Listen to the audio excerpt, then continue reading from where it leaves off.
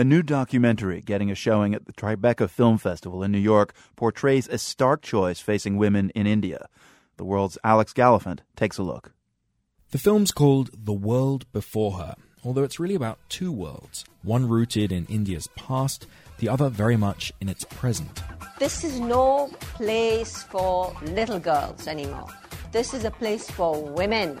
First, we go behind the scenes at the Miss India pageant. Everything you say it with sureness, with your enunciation, with your smile, with your confidence. It's that makes a winner. One of the young women competing to be Miss India is called Ankita.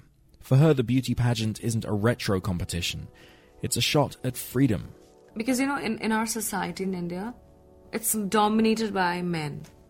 For a woman to have her stand in the society, it's very important for her to go out, earn for herself. You earn for yourself, you live up for yourself, you gain respect, you gain respect. Of course, there's more than one way to get respect, and millions of Indian women are today achieving success in all walks of life. But the other half of this documentary is devoted to another extreme. Women and girls who seem to reject almost everything about modern society.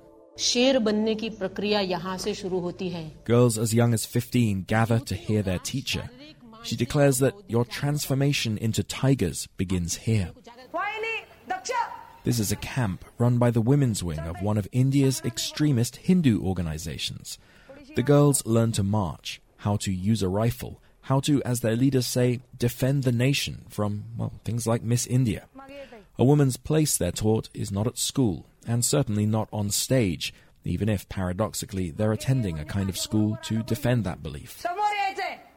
Anyway, as director Nisha Pahuja told me, these are the two worlds of the documentary. You put these girls through a process and they come out, as beauty queens or as little warriors. Pahuja was born in India, but raised in Canada.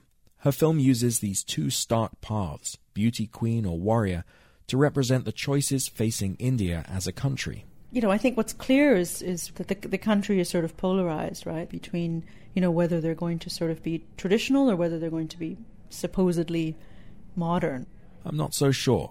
There are huge contrasts, no doubt, but that reduction to the either-or framework, past or future, is too simple, and it's an all too familiar way of framing modern India. By concentrating on these two extreme worlds that make for an admittedly dramatic contrast, the film doesn't spend much time with the many young Indian women who are finding a balance between the old and the new. In fact, the best parts of the documentary are precisely when the neat expectations are inverted. The biggest surprise for me was realizing that the girls in the pageant world weren't particularly modern, that they were actually fairly conservative. Almost all of them, Nisha Pahuja said, felt uncomfortable during the swimsuit contest, but they all knew they had to play the part in order to win the prize. In a similar way, we meet a girl in the women's extremist camp who hates the pageants, hates everything they stand for. At the same time, she wants to make her own decisions, like whether or not to get married. In a way, she and the beauty pageant contestants want exactly the same thing, the freedom to determine their own lives, the very thing that many Indian women have already claimed for themselves. For The World, I'm Alex Gallafent, New York. You can watch some scenes from the film A World Before Her there at theworld.org.